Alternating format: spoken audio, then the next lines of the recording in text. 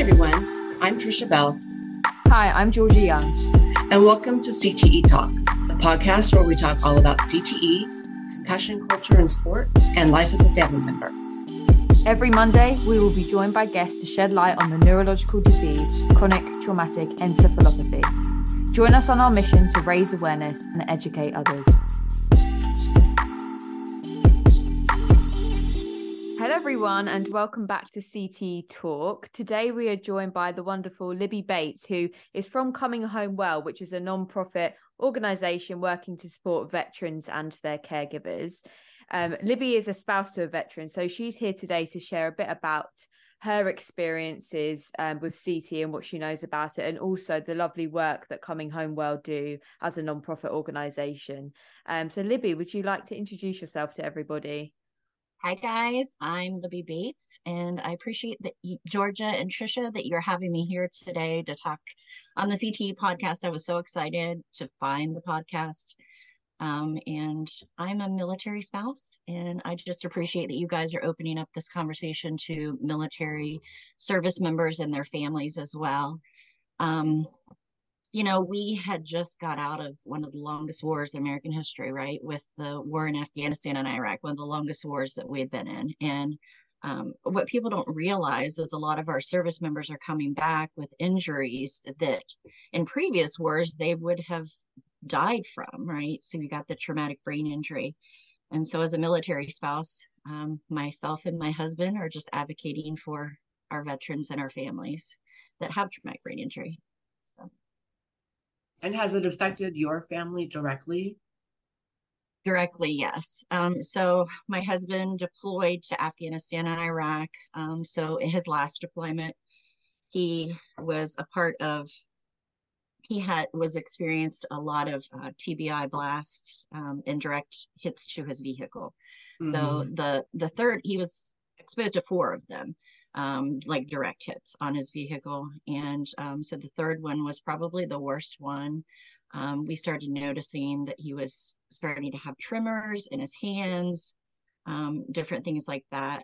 So he had the third one, July of 2009. He had the fourth one in September of 2009. So he didn't have hardly any, any time to kind of recover from that. You just go right back out into the field, right? Right. So, yeah, he had a lot of symptoms.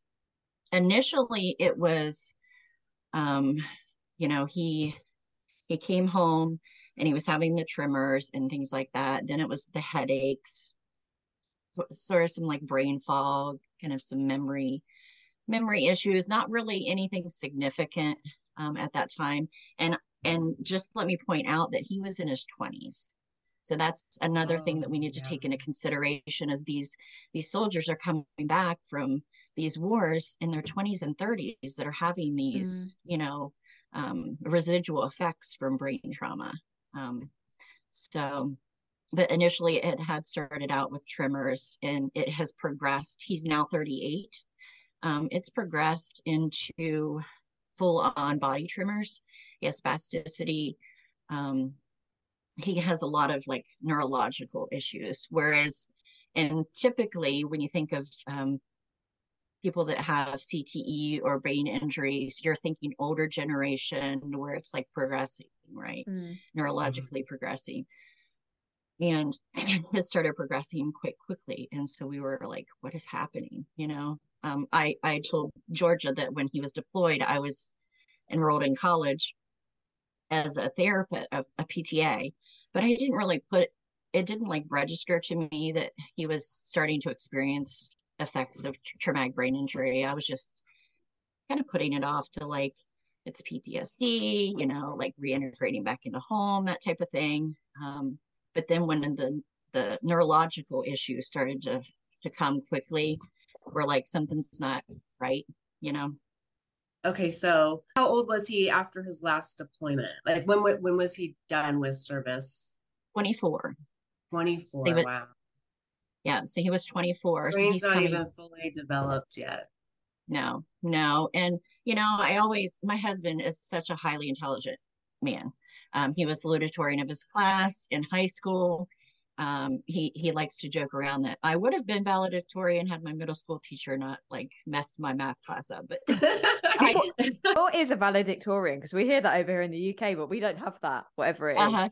It's like the top students in that class, that graduating class, and they, they can get in high school. Yeah, they can get awards and scholarships and things like that for academia. Got you. So, and they usually give the big speech at graduation. Yes. Okay. Exactly. Okay. Yeah. So he's highly intelligent, but he was just starting to experience a lot of, things that he was in college. He enrolled in college, so he was having trouble remembering, his just stuff. He was having a hard time retaining it. He would come home and be like, I can't stuff anymore in my brain. Like he would get like physically ill. And so, he just really struggled a lot with the college aspect. He ended up dropping out of courses, and that was a struggle for him, like somebody who doesn't struggle with, academia and is now struggling with that. But he joined the military after high school. Yeah. So, but yeah, he was experiencing a lot of neuromuscular issues. So he now has a baclofen pump. He has progressed to taking Parkinson's medication. And he's in his 30s. He's 38. So I'm like, what is the effects? What are going to be the long-term effects of being on a medication like Parkinson's at such a young age? Because typically you're thinking, men and women are treated for Parkinson's in their older ages. So what is going to be the long-term effects of that is one of my concerns, but at the same time, he has to have that medication in order to be able to move. And have they diagnosed him with anything in particular? So he has a traumatic brain injury. They have diagnosed him with spasticity. The issue is a lot of the problem with his care was he was not being treated properly, and like he was being misdiagnosed. So they said he had essential tremors. Then it turned into dystonia, then spasticity. So it's like, I think they're just like throwing a bull, like a bull thing at the bullseye and seeing if it'll stick. You know what I mean? To see what's going to be better for him in his recovery. Has anyone mentioned suspected CTE to you? So like I said, my husband loves to research.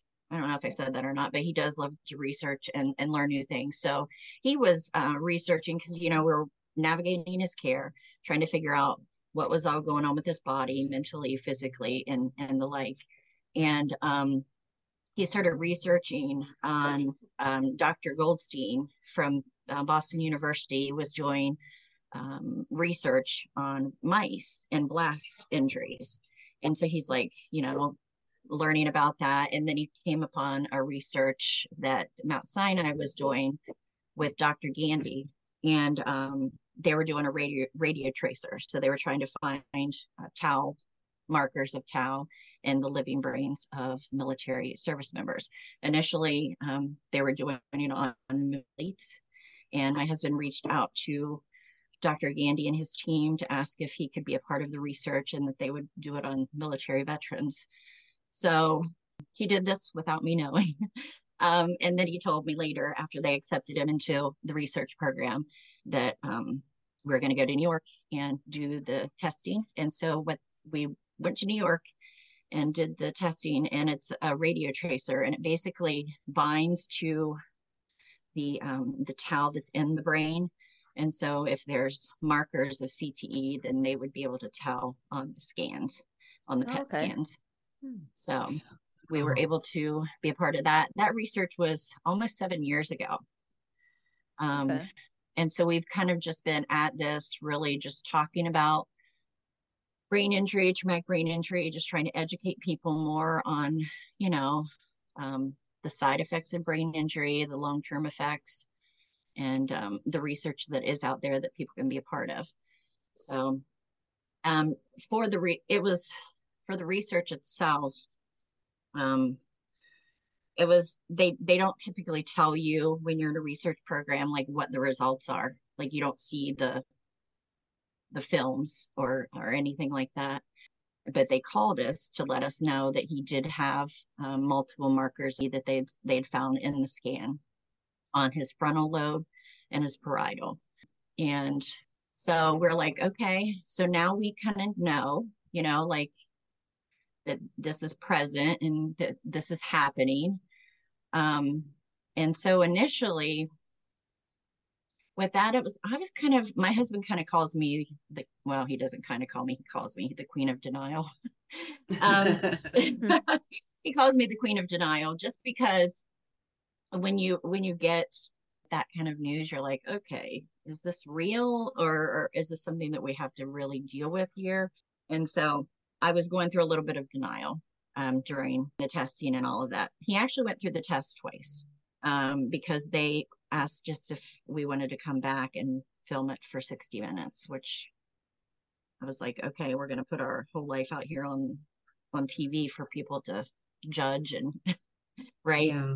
So we did go through that, which was really, it was tough, but just hearing that initial test was fine. But then seeing the first time that we seen the actual PET scan was on TV. We didn't see the films or anything like that. And typically I don't think that's even, you don't see those in a research program.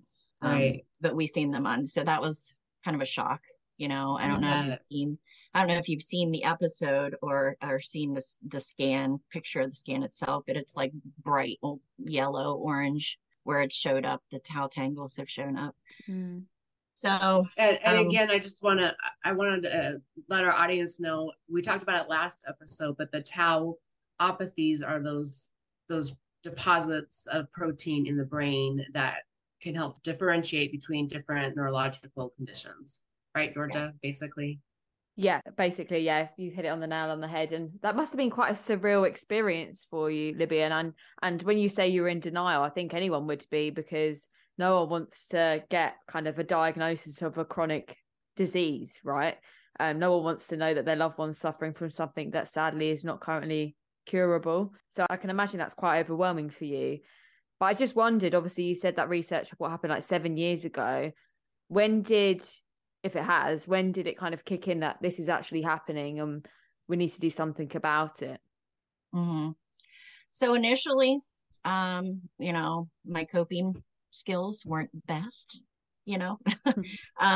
I think I drank heavily a lot when we were starting to kind of go through that of just dealing with the situation that we were dealing with, right? Mm-hmm.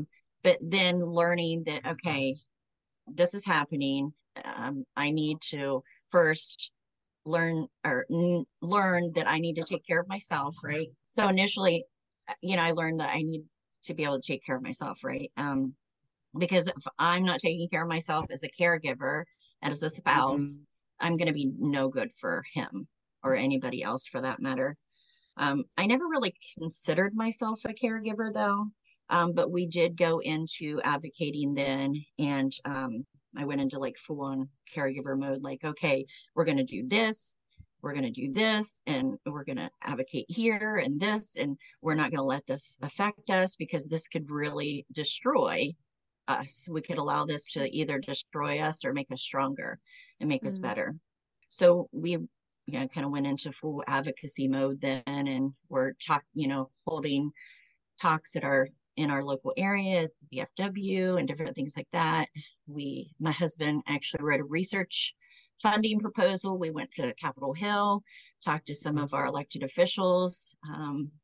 This was 2017, 18 or so. We're like, okay, we need funding for these PET scans for our military service members to see what the prevalence is, right? I know in one of the episodes, Georgia, you talked about service members, like 350,000 service members who have came back from the service with traumatic brain injury. Actually, that number is higher than that. The latest research that I seen, or the numbers that I seen, was like 450 to 460,000. And is that even accurate, or is there even more? And then also, like, are they just documenting one-time TBIs, or are they, like, so this guy had a TBI once, how many more has he had? Yeah. So. Yeah, I mean, sadly, it's definitely more prevalent than people think. And if we actually, I know we spoke a bit about this on the last podcast, didn't we, Trisha? But going kind of back, most soldiers or veterans, they are blasted. They are suffering from these traumatic brain injuries, undoubtedly, with all the shocks and things that go on, sadly, as part of their service. And I think you're right, Libby, that not everything gets documented. So these statistics aren't really showcasing how severe this kind of epidemic is, shall we say. So that's why it's really important for organizations like Coming Home Well to do what they're doing and share the realities of it. Going back to when obviously your husband had the research, what point did you get into Coming Home Well and this veteran support, or was that before the research? No, actually, it was after the research that we went through. Like I said, we kind of did some advocacy work. We did some talks and things like that. We went to National Institute of Health. They invited us to talk about traumatic brain injury as it relates to sleep and sleep apnea, because my husband has sleep apnea, which a lot of these guys who have traumatic brain injury have issues with their sleep, right? And then he was invited us to do an interview, a radio interview for Coming Home Well when they were doing radio interviewing. And we became a part of the organization around 2019, 18, 19, and just really decided that we wanted to put our energy into advocacy work for our military and our families. So that's when we become involved with Coming Home Well. We've done a couple brain injury panels with Dr. Pearl, from the Department of Defense. He's one of the researchers there for brain injury in our military. So we were able to hold a couple brain injury panels. So the 60 Minutes episode that my husband and myself were on, they actually highlighted another military veteran, Sergeant Kevin Ash, and his mother, Joy Kiefer. We were able to connect with her and meet her after the show. And she was able to come and be a part of that brain injury panel as well, where he had succumbed to his injuries, brain injury. I was going to say, can I ask, with your husband, what were the first neurological symptoms, and did he have any behavioral symptoms before that or at all that you could share? So neurologically, it started with a tremor in his hand. It has eventually progressed to full-on body. So his head, his tongue, so he'll have a hard time. Sometimes he'll have a hard time saying words. One day we were driving down the road and he like locked, he's like, and I'm like, what? And he's like, I can't move my mouth. His jaw had locked up and his tongue was like stuck, like he just couldn't, and he's just like, eventually it like released or whatever. But so he's had a lot of that, a lot of spasticity, just very uncomfortable. It's really sad to watch him wake up every day and just be in so much pain all the time. He has a baclofen pump now that helps him with some of the muscle spasms and things like that. Mentally, he was really depressed. I know when he first came home, I was attributing his withdrawal behavior to just coming back, from overseas and reintegrating back into family life and all of that. Eventually, that depression became more of a clinical depression, to where it was really tough to get him out of bed. I would go to work. I was working a full-time job at that time, and I would be afraid to what I was going to come home to, like, what am I going to walk into? He was very suicidal. He's had multiple suicide attempts, and it's just been a real struggle that way mentally.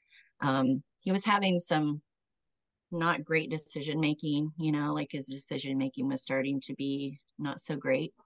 I would notice, like, he likes to cook a lot, but I would notice him start to leave things on, like the stove on or things like that. And I'm like, wait a minute. So that didn't really start getting worse as far as that goes until later on. They do have him on like a cognitive medication to kind of boost his brain cognition. So he didn't have so much brain fog. Yeah.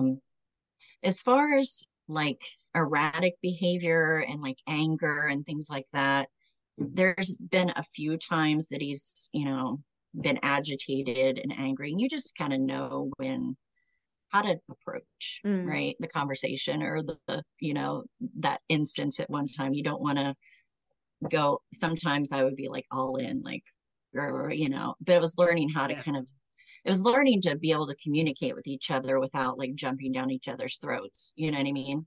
So the rage, he doesn't have a ton of rage. His is more depression, like the clinical depression aspect of it. He's broken a couple of chairs here and there, but nothing like, it's not been physical or anything like that, thank God. So have they done what's called a DAT scan? The dopamine. I mean, have they ruled out Parkinson's for your husband or early onset? No, they have not ruled it out. They are treating him like he has Parkinson's. They're treating him with a medication for Parkinson's. And he's been on that for probably 3 or 4 years, I would say. Yeah. May I ask, how much would you attribute his poor mental health to being a veteran, and how much would you attribute it to kind of traumatic brain injury and suspected CTE? I just wondered what your thoughts were on that. Because obviously we know that a lot of veterans sadly do come home and suffer with PTSD and depression from what they've dealt with in the war zone. So I just wondered what your thoughts were and how much it links to kind of him as his role, or how much it links to the neurological side. It is a great question. And I've actually thought of that, like, okay, because the PTSD symptoms and traumatic brain injury symptoms are so intertwined, right? And what is a full-on traumatic brain injury symptoms versus just PTSD. And so one of the things that helps us to realize it is TBI related is he has the issues with his pituitary. So we found out that his pituitary actually, the pituitary sits in the brain like a little punching bag. His looks like a crescent moon. So it's from the sheer blast from the IEDs that he was exposed to. Just, that blast wave just goes straight through the skull, right into the brain, and it's just beating it around. So he had the pituitary issues, the testosterone. He started having he was not producing testosterone. So we started having to give him injections. I was getting him injections every 10 days. Now I think he's every 5 days that he takes his injections. He's been on that since his mid-20s, probably. His body just stopped producing. It's just so young, isn't it? So young. He's so young. Like the erectile dysfunction, that was a thing, and then trying to like navigate that as like a man, that's like, it's a big deal, right? So trying to like navigate that, finding the right medication, and then just really learning each other's body language so that, even if we can't be physical or couldn't be physical at that time, that we learn each other's love language, and because he's more of like the physical touch and that kind of thing. And so just kind of learning how to communicate with each other on that level too. Because that's a big deal. That takes a lot away from, a marriage if you can't have that physical intimacy. It is better now.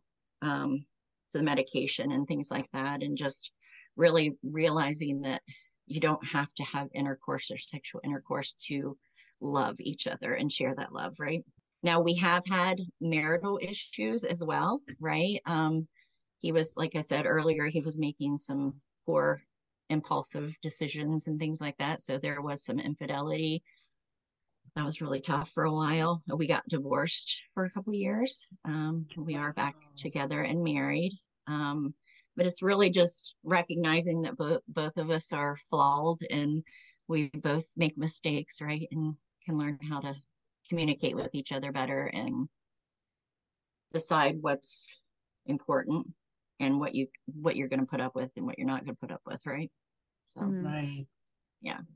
But I think it just shows how much this disease, whether it's suspected CTE, whether it's the Parkinson's, traumatic brain injury, impacts every aspect of someone's life. I mean, it's really hard whilst you're in the moment of it, especially when you're seeing these symptoms and it might be a new diagnosis, to try and navigate it and not put blame on the person or the relationship. And actually, when you work through it, you realize that it's causing these problems. And I think, yeah, that's what people need to remember, that especially when there's not a lot of information. And going on to that, I just wondered whether, when you've obviously listened to our podcast, a lot of our guests are NFL wives or people who have been massively into sport and elite athletes, and they've passed away from CTE, sorry. So I just wondered whether, from your perspective, there is a lot of research on CTE in veterans, or whether that's just not kind of readily available as much as NFL wives. Is it out there and no one's talking about it, or is it just not quite there yet? It's out there. It is happening. They are doing research at Boston University. They are doing research at the Department of Defense. It is out there. Whether or not it's readily available or not, maybe not so much. I think that it's getting out there more and more. The more people talk about it, right? And I think it's so important and great that military and our athletes can come together and work together, on this common goal, right? So I know that I'd said that our Coming Home Well has podcasts, and one of our hosts is Susie Landolfi, and she is the clinical director of Merging Vets and Players, which is an organization that supports combat veterans and former athletes to get them together for mentorship and just healing. So that's been a blessing, that we've been able to connect in that way. And I just think that as military families, yeah, we are affected by brain injury and CTE. And I think the more that we talk about it, and people like myself or Joy or any of the other guests that you have come on talk about it, the more people will become aware of it, for sure. Yeah.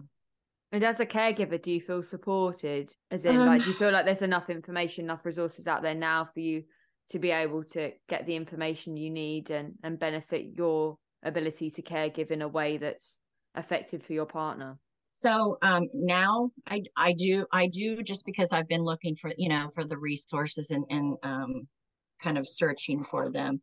Initially, I wanted to kind of talk about the service members and their families that are coming back from overseas, and if they are affected by a traumatic brain injury, before they get out of the service, the Department of Defense has a requirement to these families that they need to be educating them and preparing them for what they are to face long term, right? What are the long-term effects going to be for one of our service members who are affected by traumatic brain injury?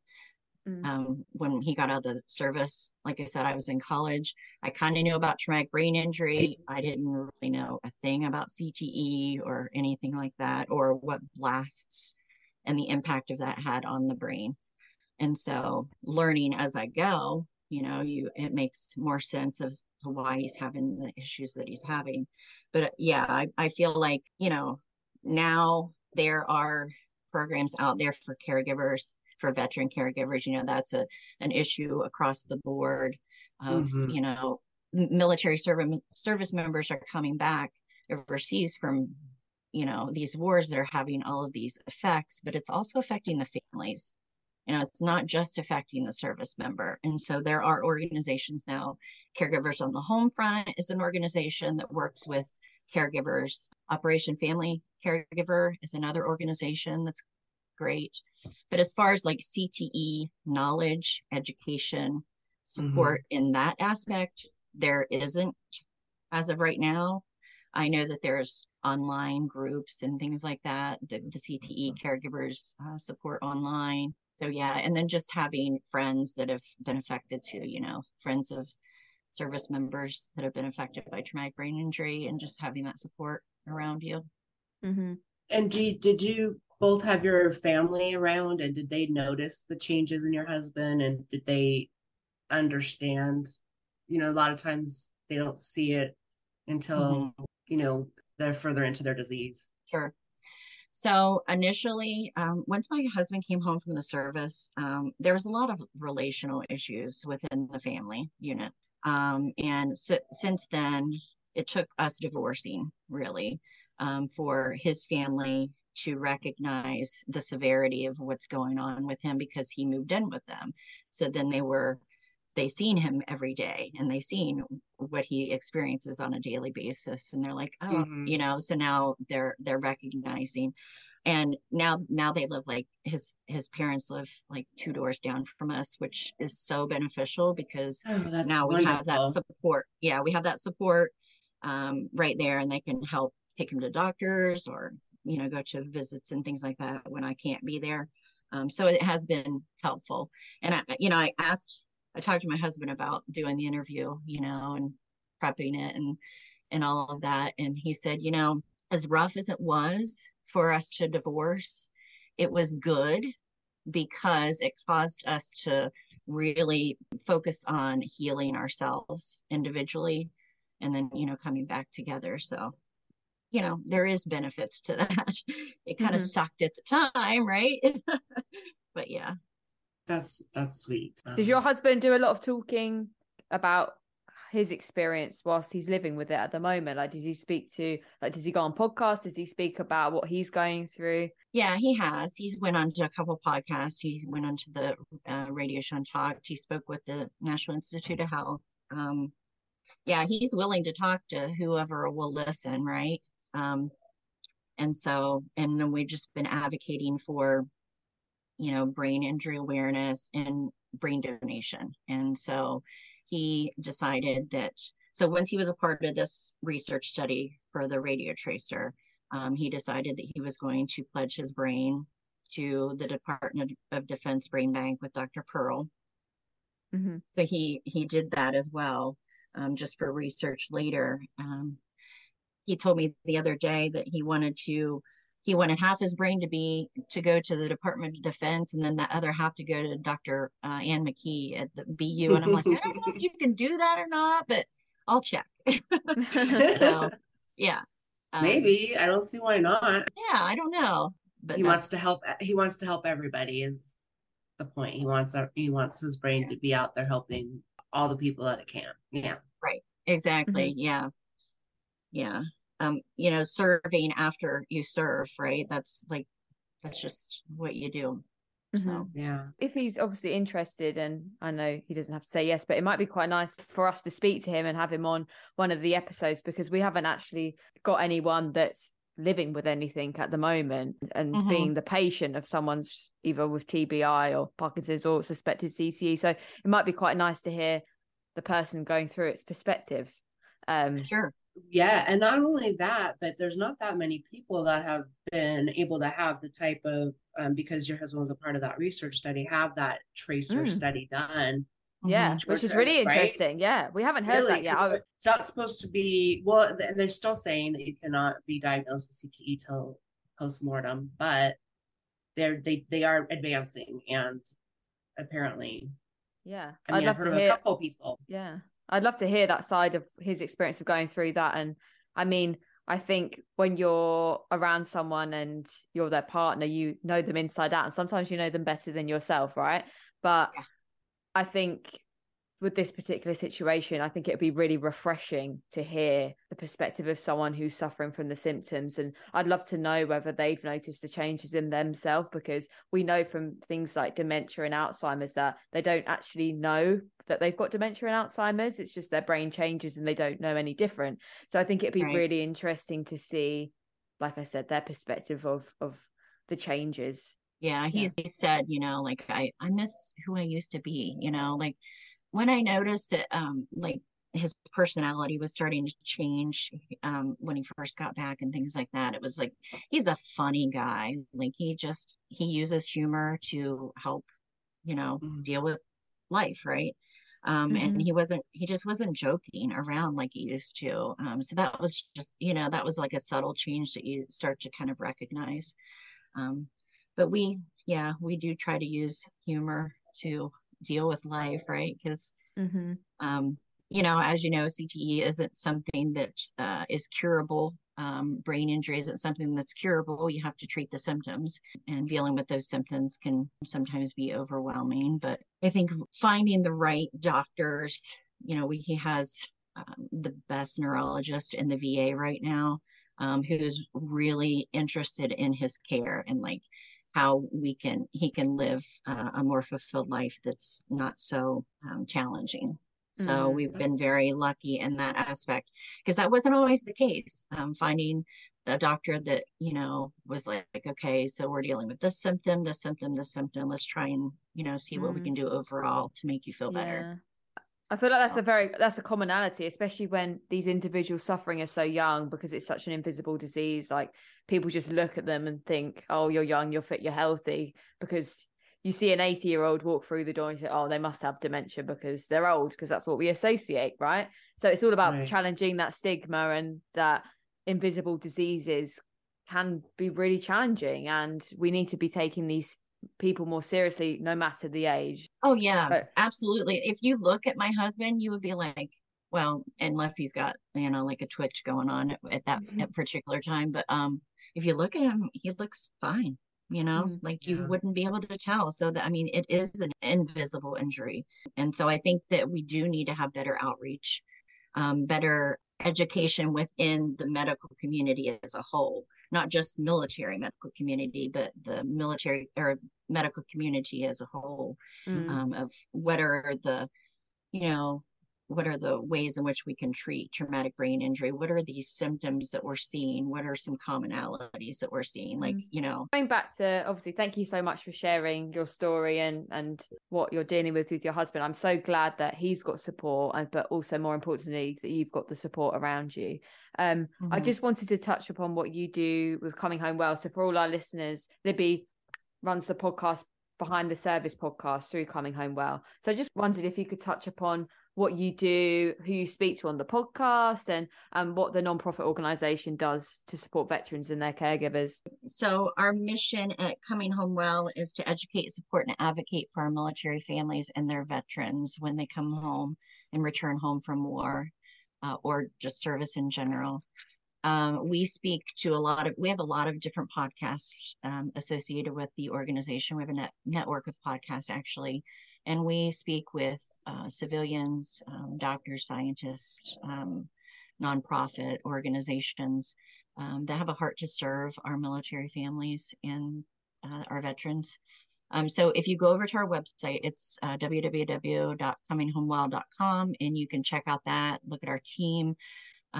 The organization, we have a Coming Home Well podcast, Straight to the Point podcast, which is with the former Undersecretary of the Department of Veterans Affairs Administration, Paul Lawrence.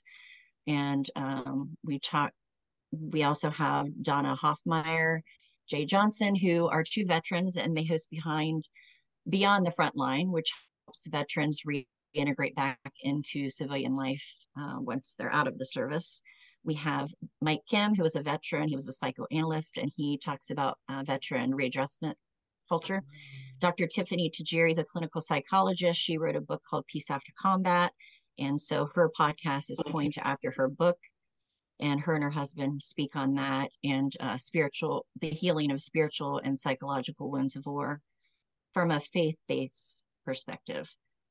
And then we also partnered with Women in Warrior, and they have a Freedom Sisters podcast, and that is a podcast of two female veterans, and their mission is to restore and revive the hearts of our military service member connected women. So we have a large variety of different podcasts. We also try to host events throughout the year if we can, about brain injury and education. So it's really just a passion project of my husband and I. As we joined Coming Home Well in 2018 or 19, and we just use our time to advocate that way. Oh, that's wonderful. Yeah. I can't wait to take a look at the website. Yeah, definitely check it out. There's a lot of great resources on there. There's a resource page on there. You can read all about our hosts and things like that. But everybody in our organization is a volunteer, and they do this just because they have a heart to serve our veterans and our families. So I'm so glad that there's a resource, and because obviously we've mentioned it before, Concussion Legacy Foundation's such a big one for CTE. So it's so lovely to hear that there is obviously such great work going on for the veteran community. So we do really thank you for that. And I'm so excited about this collaboration. Hopefully that we can start to raise more and more awareness about CTE with veterans too, and point people in support of in the right ways. I just want to say thank you so much for joining us, sharing, what are intimate and hard details to talk about. I'm like you, I'm open about most things. I telling the truth and making people aware of things, no matter how much it might damage my reputation or hurt. So I understand. It's not easy, but we just do it, right? So, yeah. Well, it's been so great to have you on. I really appreciate it. Yeah. Thank you guys for having me. I appreciate you so much. No, oh my it's gosh, been lovely to have you. Thank you for everything you're doing as well. We really do appreciate it. Yeah, absolutely. Thank you, Libby. Have a great rest of your day. You too. Bye-bye. See you later, Libby. Bye. Bye. That is the end of today's episode, everyone. We hope you enjoyed it, and we'll see you next week, Monday at 8:00 for the next episode of CTE Talk. I hope everyone has a great week as usual, and we will see you later. Bye.